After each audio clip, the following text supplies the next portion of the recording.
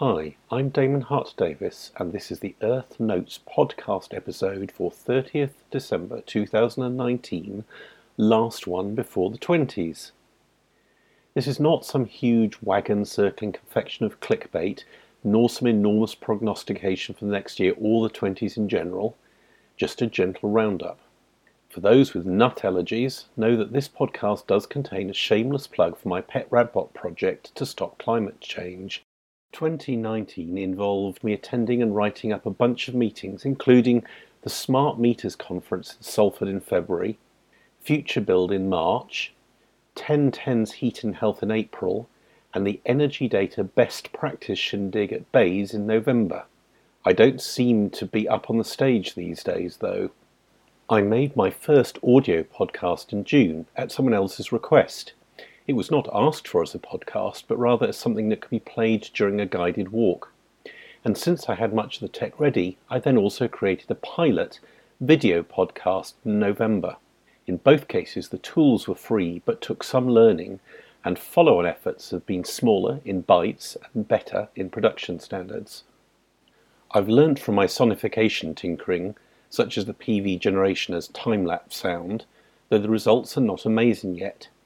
I'd like, for example, to involve percussion and 2D or 3D positioning of sources, e.g. to get a full soundscape for my house and the measurable systems in it, such as heat and microgeneration.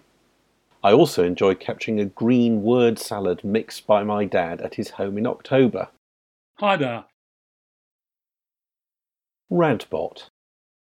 Back in 2007, I realised that I should stop wasting energy and then, later, contributing to climate change in the wrong sort of way.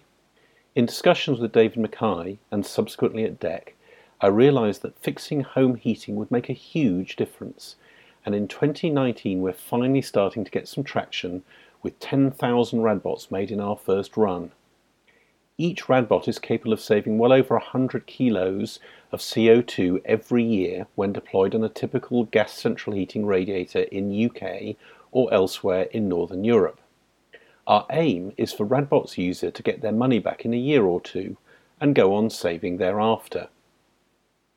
As of writing, we are in the midst of a Cedars crowdfunding campaign to get into the UK's Eco3 scheme to improve the heating of vulnerable and fuel-poor people. We are also measuring real-world performance in over 100 representative homes across England and Wales in 2 projects. You wouldn't have a single light switch for all the lighting in your home, but that's how most people run their heating. It's on everywhere, even if you're only using one room. Radbot replaces the top of existing TRVs, no plumbing, no programming, no smartphone or internet, nor even any tools required, and turns down the temperature automatically in rooms you're not using, and when you're asleep. That saves energy, money, and carbon. Maybe also the planet. 2020 vision. So, beyond soaring uptake and carbon savings for Radbot, what would I like to see next year? Thinking local, in February I'm hoping to install a heat battery to play nicely alongside my AC battery, to better manage energy in the house, reduce flows to and from the grids, and almost stop using gas at all outside winter. Thinking nationally, also in February, I want the government to think seriously about responses to its future home standard consultation, since drastically reducing the need for space heating and cooling is desperately needed. Avoiding that energy need with a fabric-first approach is better than fixing it afterwards with Radbot. I fear that we'll be so transfixed by Brexit on 31st of January that we'll not treat this as seriously as it needs to be.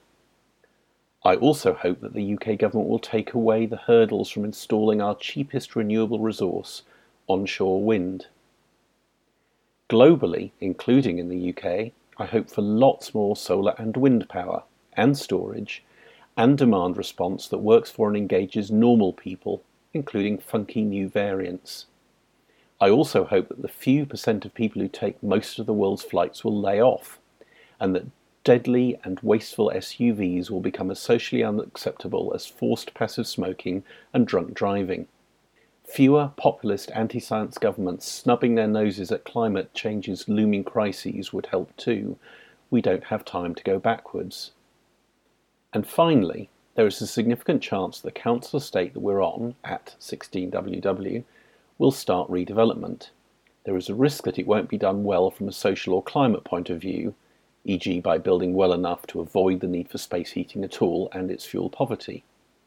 Redevelopment would also result in 16WW being bought under compulsory purchase order, CPO, possibly not recompensing us for our solar PV nor insulation improvements, and destroying the house. If we are able, on the other hand, to use the opportunity to improve or build somewhere else, better, that could be a good thing. There is lots of uncertainty right now. Holidays, tech fun. I'm interleaving writing this podcast with coding a replacement for my recently deceased Rev2 OpenTRV remote temperature sensor in the porch, losing a useful line of outside readings from my graphs. It seems that probably the radio transmitter failed. Previously I slapped together something that may have thought that it was actually controlling a radiator and was getting through a set of NIMH batteries each month. Here I have a chance to do it right and to document it too. Do check out my on-website technicals journal if the detail of keeping a website floats your boat. I'm also busying myself with end-of-year meter readings and carbon calculations, just like everyone else, yes? As you can hear, I am a little hoarse, getting over some flu. There's more on my Earth Notes website at earth.org.uk.